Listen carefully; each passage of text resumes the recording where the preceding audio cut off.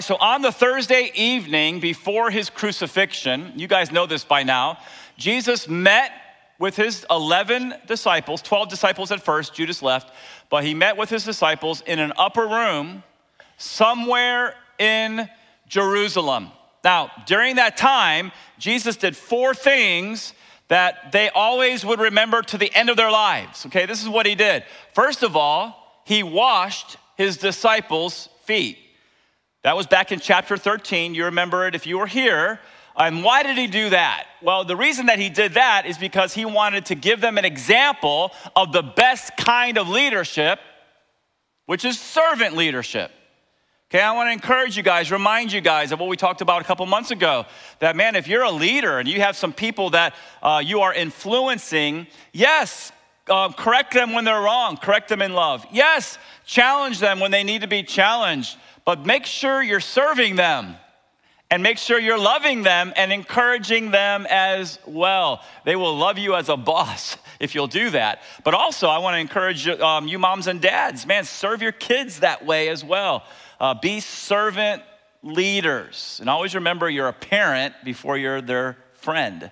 Jesus also ate the Last Supper with his men, right? We famously call it the Last Supper. It was actually a Passover meal there in the upper room. Now, why did he do that?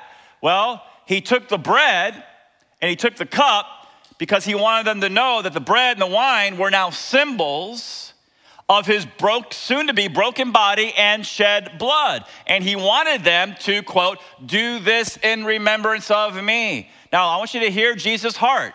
He's not just telling 11 guys in an upper room. He's telling all of us here today as well. Do this in remembrance of me. It's not a suggestion, it's a commandment. And so I want to encourage you guys, if you didn't know, here at Calvary PSL, we follow the Lord's command once a month on the first Thursday of the month at 6:30 right in this room.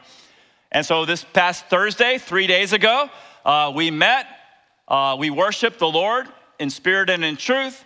Pastor Tiago gave a wonderful devotion. We had communion. We did it in remembrance of him. And then after that, we had the privilege, get this, if you weren't here, you'll rejoice to know that we had the privilege of baptizing 19 people just 3 days ago. Isn't that wonderful? 19 people stepped up and said, I'm going public with my faith in Jesus Christ. And so not only did he wash the disciples' feet, not only did he have the Last Supper with them, but he also taught them the upper room discourse. Why? Well, he was training them in chapters 14, 15, 16. He was equipping them for their future ministries of taking the gospel to the world. And so Ephesians chapter 4, 11 and 12 says that God gave pastors to the church for the equipping of the saints for the work of ministry. So one of the reasons that I'm called here to be your pastor is the Lord wants me to equip you for the work of ministry.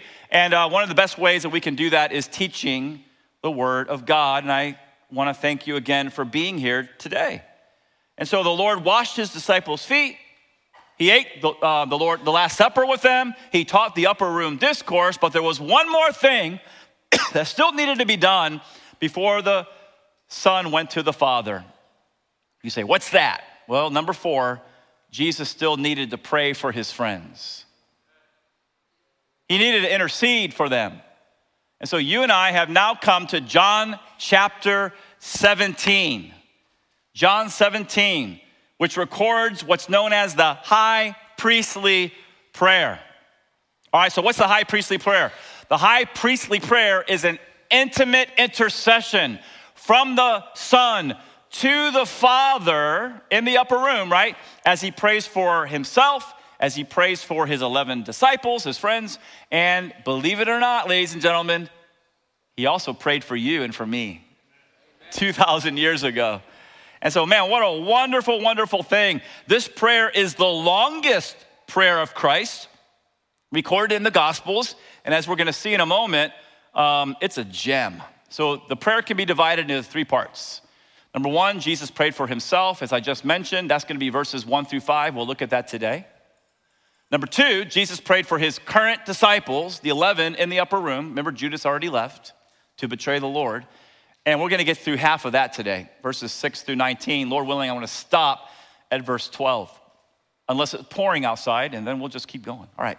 And then number 3, Jesus prayed for his future disciples. We'll see that next week in verses 20 through 26. Now, it's the third section of the prayer where Jesus prayed for you and me. Isn't it a wonderful thing, ladies and gentlemen, that he prayed for us 2,000 years ago? And listen to this, he's still praying for us right now today. It's a wonderful thing. You say, where do you get that from? I get that from the Bible, Romans chapter 8, verse 34. Paul is writing to Christians here, and some of these Christians are living by their feelings instead of by faith. And so they're feeling condemned for the sins that they've been committing. And here's what Paul does. He encourages them. What does he say? He said, who is to condemn? Christ Jesus is the one who died. More than that, who was raised, who is at the right hand of God, who indeed is interceding for us. Do you see it? He's interceding, praying for us. And so if you're a child of God through faith in Jesus Christ, you need to know that Romans 8:1, okay, I just read Romans 8:34, but Romans 8:1 says this, there is now no condemnation for those who are in Christ Jesus. And so I'm here, like Paul was there 2,000 years ago, I'm here to encourage you, Christian, to build you up, right? To let you know that, hey, maybe you did something a year ago, 5 years ago. Maybe you did something yesterday, right? Listen to the word of God. There is now no condemnation for those who are in Christ Jesus, right? Who's gonna condemn you? Who in the world is gonna condemn you? Jesus Christ is on your side. He died for you, he was raised for you, and if that's not enough for you, he's also praying for you right now. I mean, what more could we ask for than what Jesus Christ has done and is doing for us and will do in the future? And so because you are in Christ, I want everybody to say in Christ, go ahead. Because you're in Christ, your sins are forgiven. Because you're in Christ, you're clothed not with your self-righteousness, no. You are clothed, Romans says, with the righteousness of God. Therefore, when God looks at you, Christian, because you're in Christ, he doesn't see your sin or my sin, he sees the righteousness of his Son. Therefore, we are not condemned, we're saved. We're not pronounced guilty, we've been acquitted by the blood of the Lamb. Okay, so that's your position. Rejoice in it. There's half of you clapping right now. Clap for the Lord, please. You guys at home, clap for the Lord, please. This is your identity in Christ. You say, this is just too good to be true. It's called the gospel. Gospel means good news. And so 2 weeks ago, we concluded chapter 16, which was the instruction portion of the upper room discourse.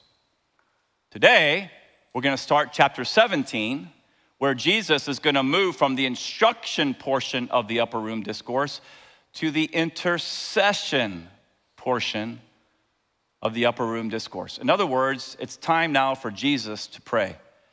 So right now, if you're looking at John chapter 17, verse 1, can you say amen? Now, you guys tell me, I'm going to see if you've been listening for the last month. What is our New Year's resolution here at Calvary? Bring your Bibles. Bring your Bibles. Okay, so if you don't have a Bible, don't feel bad. Okay, just grab your phone. Don't go to Facebook. Go to John 17, ESV. All right, so we're starting John 17. Here we go. When Jesus had spoken these words, he lifted up his eyes to heaven and said, Father, the hour has come. Glorify your Son, that the Son may glorify you, since you have given him authority over all flesh, to give eternal life to all whom you have given him.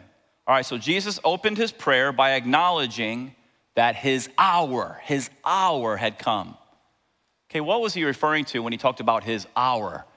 Well, he wasn't talking about 60 minutes, right? That's a metaphor.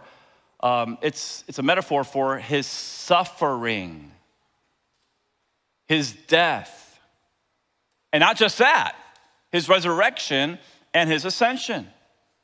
And so for 3 years, More than that, his whole life, right? Or almost his whole life. Jesus has been anticipating the hour, right? And now, Thursday night, man, it has come upon him.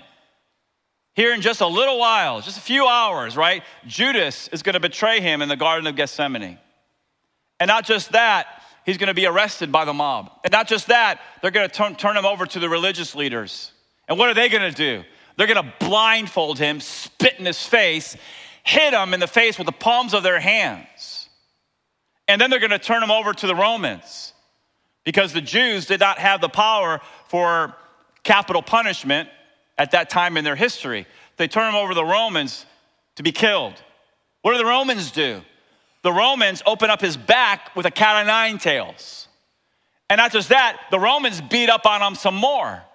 And not just that, they also mock him, and they beat the crown of thorns into his head, and they nail him to a cross. It's all part of the hour. And he did it for you and me. And he hung on the cross for 6 hours, gasping for air and bleeding profusely and dying for the sins of all humanity.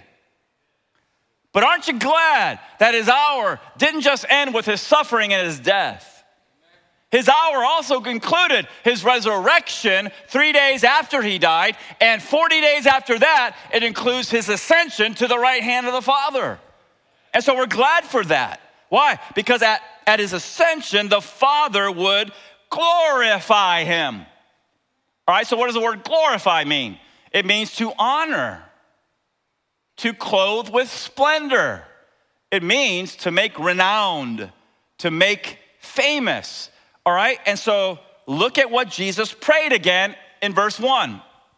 Halfway down verse 1, he said, Father, the hour has come. Glorify your Son, that the Son may glorify you. All right, so how did the Son glorify the Father? Here's how he did it. He embraced his hour. He didn't run away from his hour. He embraced his hour. He embraced the suffering. He embraced the mockery. He embraced the spitting. He embraced the whipping. He embraced the cross.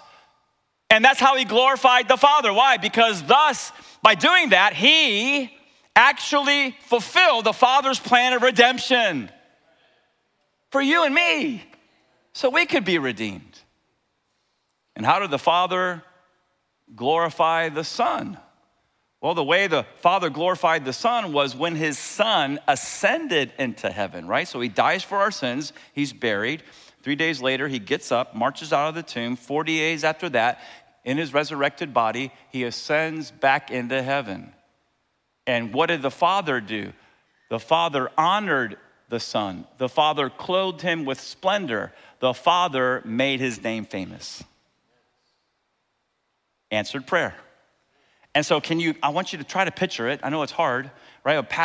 Picture the resurrected Christ, right? And he is ascending back into heaven. What are the angels doing? I'm sure the angels are praising the Lord, celebrating, having a party, right? Because they know now, man, they get to spend eternity with all of us who've turned to Christ, right? And not just that, what's the Father doing? Can you see it? The Father's greeting his Son. The Father's saying, well done, Son. Sit at my right hand until I make your enemies a footstool for your feet. That's Old Testament, but it's applicable to what's happening right now at the ascension. And the Father honors the Son, clothes him with splendor, makes his name absolutely famous. I want you to picture, right? Not millions, but billions of believers over the last 2,000 years, whenever they transitioned from earth to heaven, right? They go to heaven. How many of you guys are looking forward to heaven someday, right?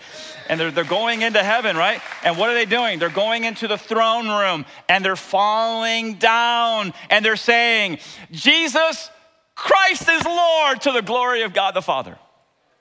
It reminds me of Philippians, right? A parallel passage to where we are in John 17. Paul says, he, Christ, emptied himself by taking the form of a servant, being born, incarnation, in the likeness of men. And being found in human form, He humbled himself by becoming obedient to the point of death, even death on a cross. Okay, stop right there. How did the Son glorify the Father? He embraced his hour. He became obedient to the point of death, even death on a cross. How did the Father glorify the Son? Next verse. Therefore, God has highly exalted him and bestowed on him the name that is above every name, so that the name of, everybody shout out his name, Jesus, every knee, whether you believe in this stuff or not, every knee should bow in heaven and on earth and under the earth, and every tongue confess that Jesus Christ is Lord, to the glory of God the Father. It's been happening for 2,000 years. We're not aware of it, but we are aware of it if we just open our Bibles, because it's right there.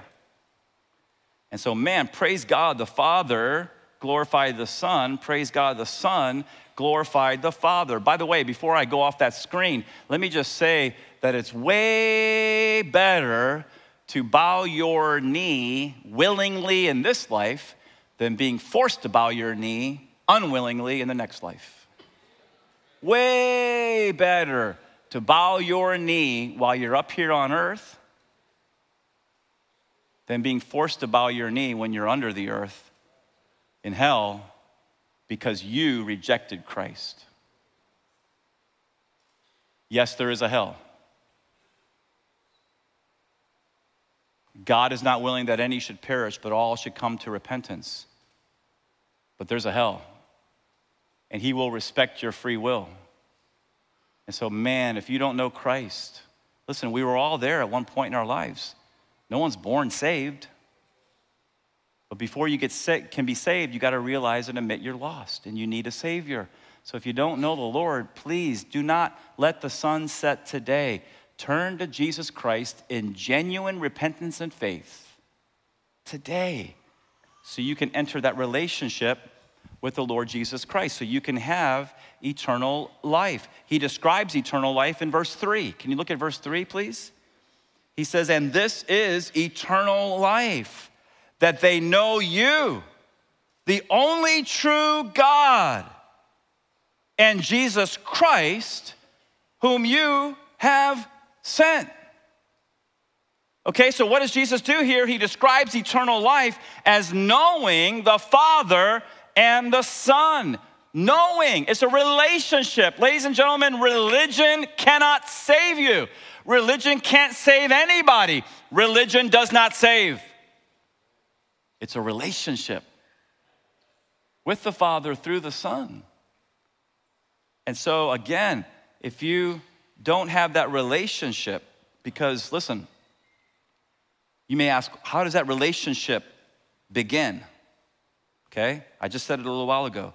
You turn to Jesus Christ in genuine repentance and faith, receiving him as the Savior and the Lord of your life. That's how you enter into this relationship, and the relationship is what changes lives. Religion doesn't change lives. Relationship with the true God and his Son, Jesus Christ, that changes lives. And you know what happens down the road through sanctification? Marriages become stronger. You know what happens down the road through sanctification? Kids grow up in Christ-centered homes, in the nurture and admonition of the Lord. You know what happens as a result of sanctification? Churches are filled up. And not just that, they go out, speaking, living the gospel. And the next thing you know, they're supporting, resource churches are supporting unresourced churches around the world, in other parts of the world. And next thing you know, the Great Commission is being fulfilled, and I could go on and on and on forever. Do you guys see why you're here today? You're not just here to check a box. You're here to be part of a movement. It's Christ. It's Christianity. All right, let's look at verse 4 now. He says in verse 4, Father, I glorified you on earth, that's for sure, having accomplished the work that you gave me to do. I love verse 5. And now, Father, glorify me in your presence with the glory that I had with you. This will blow your minds. Before the world existed. Love it. And the Father answered the prayer. That leads you to your next point. After finishing his redemptive work and returning to heaven, the Son was glorified in the presence of the Father with the same glory that he enjoyed before creation. You see what that means? That means that Jesus Christ was not created. He's the creator. That means that after he ascended into heaven, the Son, mission accomplished, sat down at the right hand of the Father. He was clothed, glorified. He was clothed with splendor and glory, just as he had splendor and glory before the world existed. But now, after the ascension, there's one thing that's different about Jesus. Here it is. In the beginning was the Word. Okay, the beginning, for those of you who are new to the Bible, what is the beginning? It's the beginning of the creation of the space-time material universe.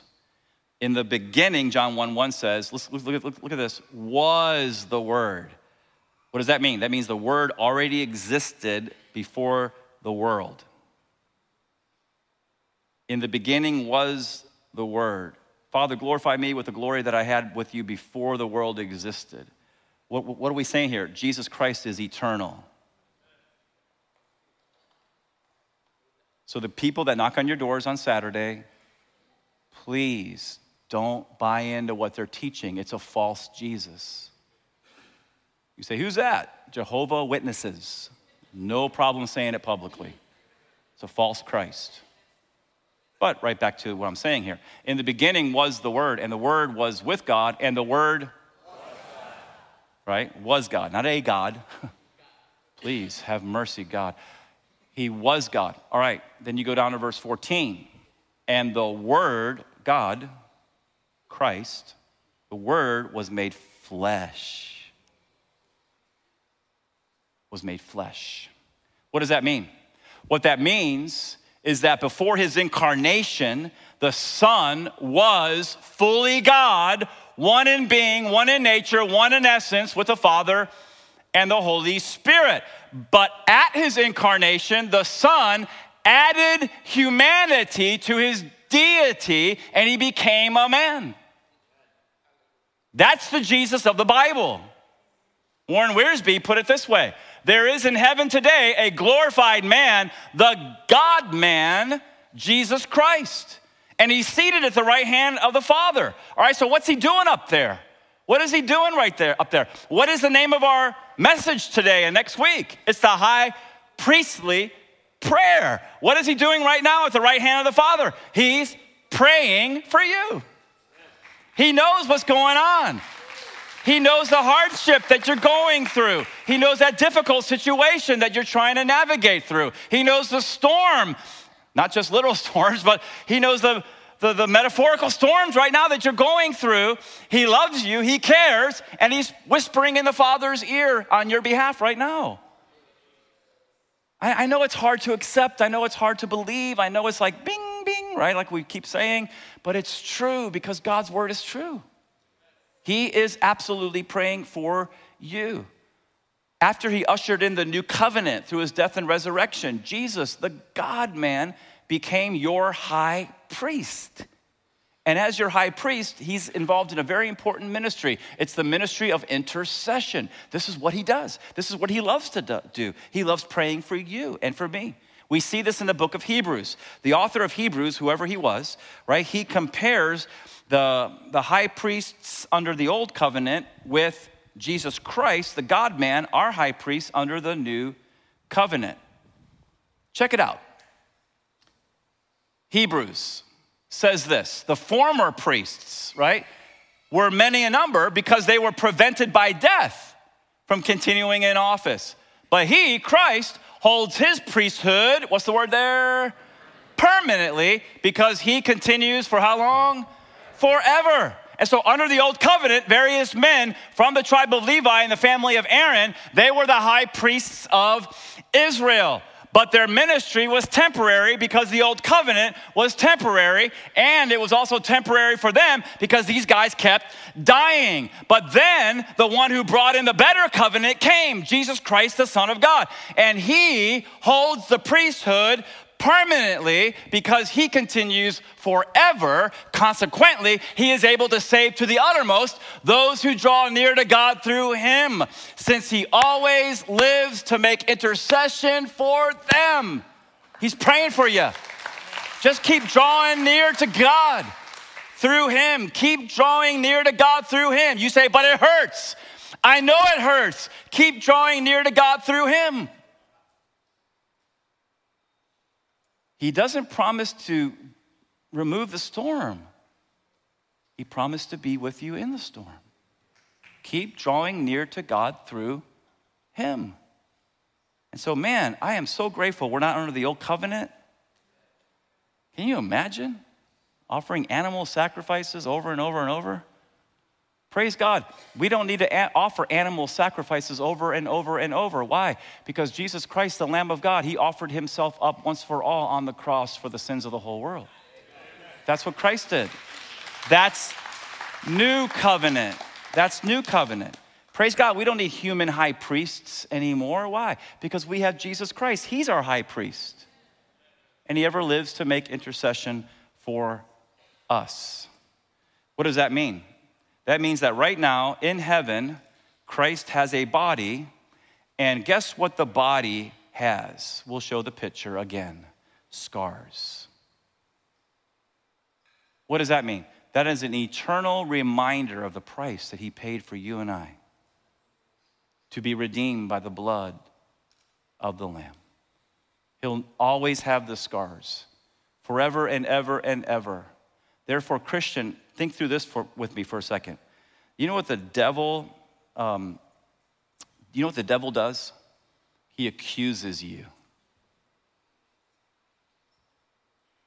Satan, the adversary, he accuses you over and over and over. He goes before the Father and accuses you. You say, why is he allowed to do that? I don't know. I have no idea. It's in the book of Job. If it's in the Bible, I believe it, even though I don't understand it. Okay, so he accuses us. But here's the good news. Here's the good news of the gospel. Here's the good news of the new covenant. When the devil goes before the Father and he accuses you, he did this, she did that. Do you know what your high priest does for you? He intercedes for you. That's what he loves doing. And you know what else he does? As your advocate, your defense attorney, he lifts up his nail-scarred hand and he says, you guys are so excited, I can't even finish my sentence. All right, we'll praise him first before I say it. Yeah, you know where I'm going, right? Okay, now, I want you to clap for the Lord again, because here's what your defense attorney does. He lifts up his hand, and what he says is, zip it, devil, I paid the price on Calvary for their sins. Leave them alone. Leave them alone. Leave them alone.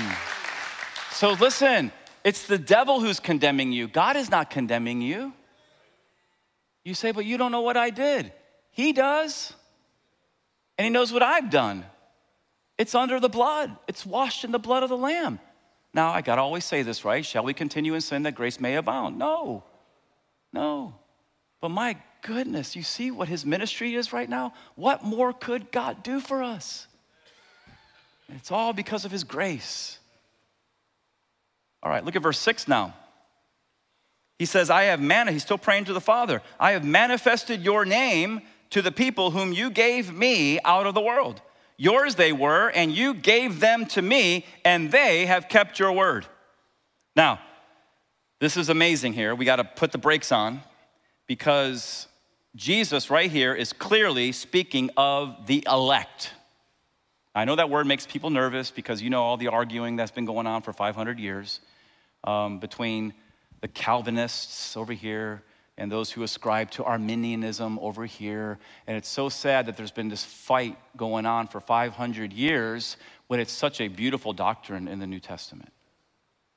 Did you know that the Lord right here in John 17:6 is speaking about the elect? You can't deny election. It's in the New Testament. And it's not some fuzzy doctrine. It's clear, very clear. Okay, so he's talking here about the elect who, according to Ephesians 1:4, were chosen before the foundation of the world.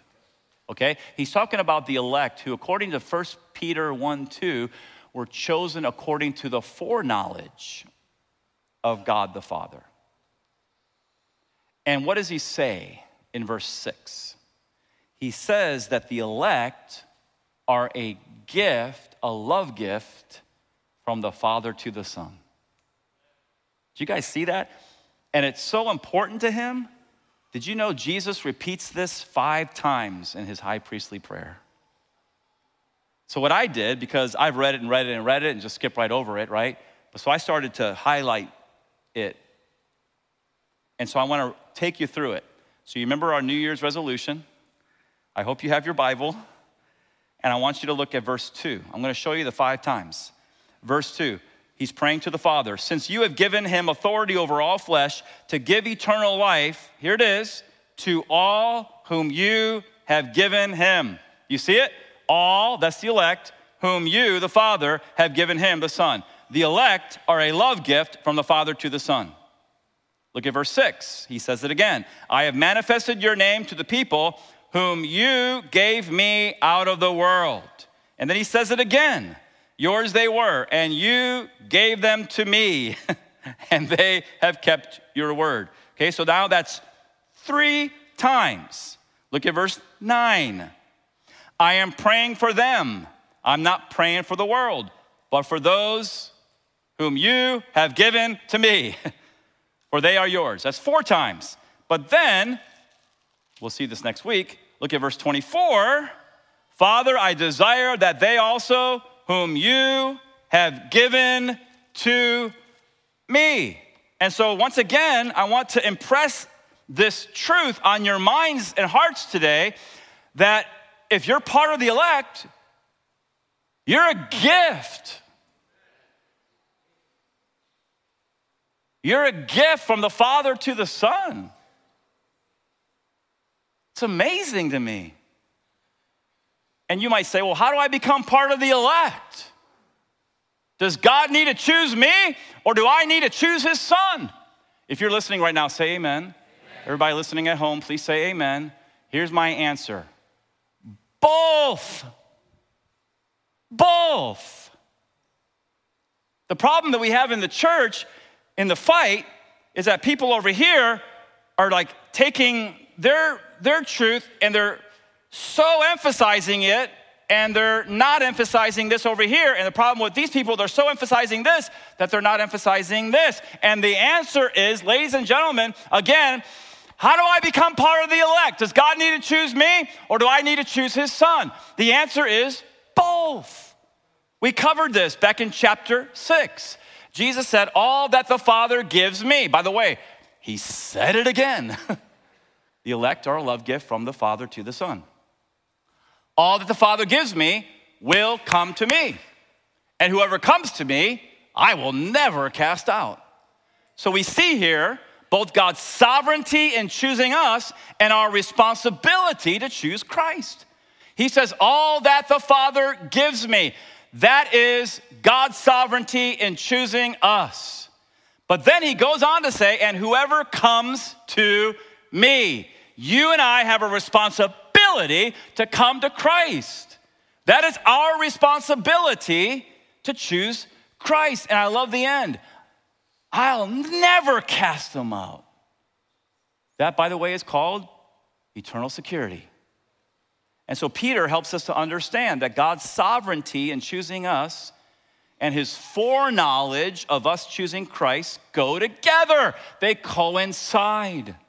Now, I want to pause right here. None of this is in the notes, but I just feel compelled to say it. So I think this is the 3rd time I've said it this weekend.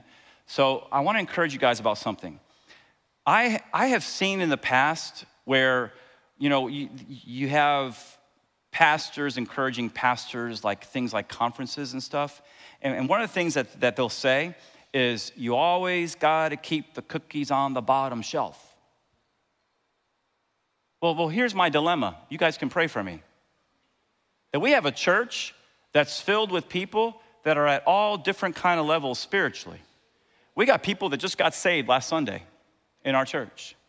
We got people that have been saved for a year, 5 years, 10 years. Some of you guys have been saved for 30 plus years. And you know what I'm called to do as a pastor? I'm not called to always keep the cookies on the bottom shelf. I'm called to feed the whole flock of God, the Word of God. The whole flock of God, the Word of God. The whole flock of God, the Word of God. That means that I got to figure out, with the help of the Holy Spirit, to have some stuff on the bottom shelf, the middle shelf, and the top shelf, because I am called, John 21, to feed. That's what I do. Okay, so what are we doing now?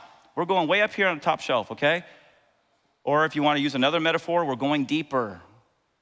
But listen, I don't want to insult your intelligence every single week by keeping the cookies on the bottom shelf where a kindergartner can understand it. That's not what I'm called to do. So here's my encouragement. Don't check your mind at the door of the church. Engage your mind, because we have a reasonable faith. All right, so Dr. Ron Rhodes, who was one of my former professors in seminary, he said, we are chosen according to the foreknowledge. Can you guys say foreknowledge? Now, there are people, theologians, that I respect, and they think that foreknowledge only means predetermination. And I disagree respectfully with them. Okay, so we are chosen according to the foreknowledge of God. There is no chronological or logical priority of election and foreknowledge. As a simple being, it doesn't mean that God is not smart. It means he's absolutely one. As a simple being, all of God's attributes are one with his indivisible essence. Hence, both foreknowledge and predetermination are one in God. Now, I love this. The reason I love this is because when this certain professor came to conclusions about the doctrine of election, he didn't forget about God's nature. You say that again. When this theologian came to conclusions about the doctrine of election, he did not forget God's essence and nature. God is simple. That means God is absolutely one. That means that all of his attributes, including foreknowledge and predetermination, are one with his essence and his nature. Therefore, Dr. Rhodes continues, there is no unfolding of thoughts in God's mind. I know some of your minds are blowing right now, but what you got to understand is that we're finite. We think chronologically. God is outside the timeline, and he's infinite. He dwells in the eternal now. Thus, whatever God knows, he determines, and whatever he determines, he knows. More properly, we should speak of God as knowingly determining and determinately knowing from all eternity, everything that happens. Now, here's the important part, including all, what kind of acts?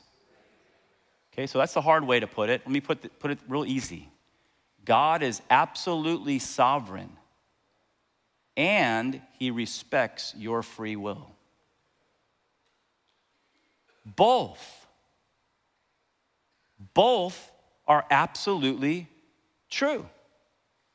And so if you want to learn more about this topic, I think this is the 5th time in 12 months I put this book. You know, if some of you guys would actually just buy the book and read it, maybe I would stop putting it up on the screen so much. But I can't shake it. And by the way, you say, why are you talking about this? It's where we are in the Bible. We don't skip anything here. Okay, so chosen but free, a balanced view of God's sovereignty and free will. I think it's a biblical view. Dr. Norman Geisler, by the way, quick side note, he's somebody that impacted my life in a big, big way. He's in heaven now with the Lord, but I think he's one of the greatest theologians in the last 100 years. And he co-founded 2 seminaries. One seminary is where I got my master's degree in theology. It's called Veritas International University. And the other one he co-founded earlier than that, Southern Evangelical Seminary in Charlotte.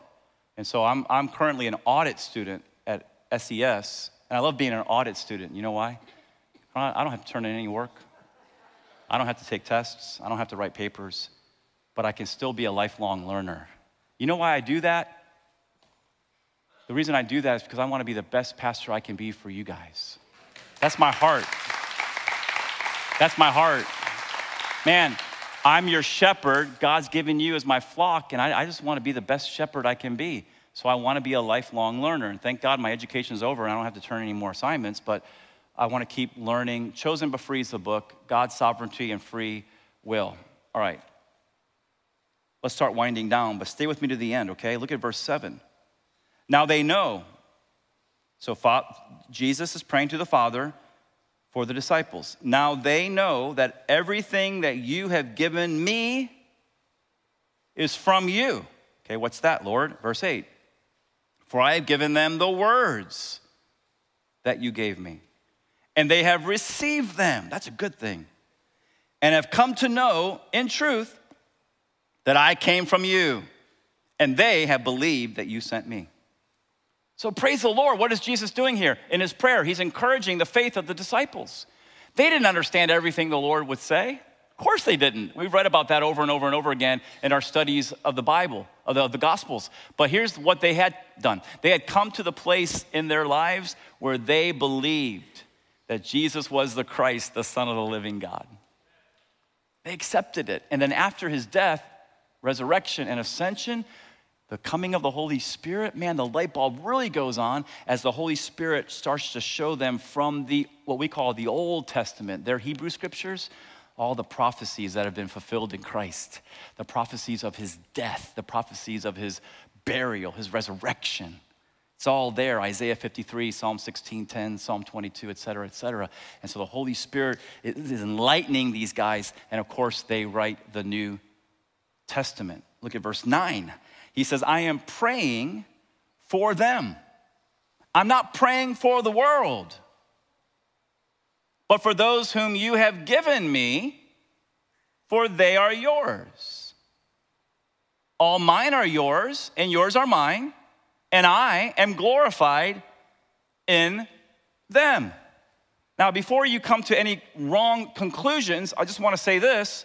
Since the disciples were the focus of Christ's prayer, Jesus didn't pray for the world at this time. So it doesn't mean, look again at verse 9. I am praying for them. I am not praying for the world, right? Because, I didn't choose them. I don't care about them. I'm praying only for the elect. That's not what he's saying here. He's focusing right now on the disciples. That's what he's doing in the upper room. Chapters 14, 15, 16, he's focusing on them with instruction. Chapter 17, now he's focusing on them in intercession. And what he's doing is as he's focusing on the disciples, he says, I'm not praying for the world. I'm praying for them. But here's what you need to know. Christ loves the world. And Christ does pray for the world. You know why he's focusing on the disciples here in the upper room? He's equipping them to go out to the world and to share the good news with the world. And so, man, please don't try to make the Bible say something that it's not saying here and do damage to the character of Christ. Okay, and so he says now in verse 11, I'm no longer in the world, but they are in the world, and I'm coming to you, Holy Father. Okay, so Jesus right here is concerned. He's been protecting them and guarding them, but now he's going away. So what is his prayer? Halfway down, verse 11. Keep. Can everybody say the word keep? Keep. So the word keep means protect, guard. It's like a shepherd, right? Protecting his sheep. And so I'm going away. I'm not going to be here to keep them, protect them, guard them. So Father, you keep them in your name, which you have given me, that they may be one, even as we are one. And so we're going to get a lot into this whole thing of unity in the church next week, but here's your last verse. Verse 12. While I was with them, I kept them, I protected them, I guarded them. In your name, which you have given me, I have guarded them, and not one of them has been lost, except the son of destruction. Yikes. That the scripture might be fulfilled. And so, you guys know his name. Who's he talking about here? Judas. So on the outside, Judas looked like a believer. He crossed all his T's, dotted all his I's, checked all his religious boxes. He looked like a believer, but on the inside, he was not a believer. The disciples thought he was legitimate. Why? You guys can help me out with this. You know this verse. Man looks at what kind of appearance? Outward appearance. But the Lord looks at the heart. So he did a good job faking out everybody, but you can't fake out the Lord, right? Jesus could see right into his heart. And what Jesus saw led him to say this earlier in the gospel. Did I not choose you, the 12, and yet one of you is a devil? He spoke of Judas, the son of Simon Iscariot, for he, one of the 12, was going to betray him. And so when Jesus looked into his heart, Judas's heart, what did he see? He saw rebellion and unbelief. Now, what you need to know is that the Lord sees all of our hearts this morning. Now, this afternoon. He sees all of our hearts. And he knows exactly what's going on in our hearts. So when he looks into your heart, what does he see?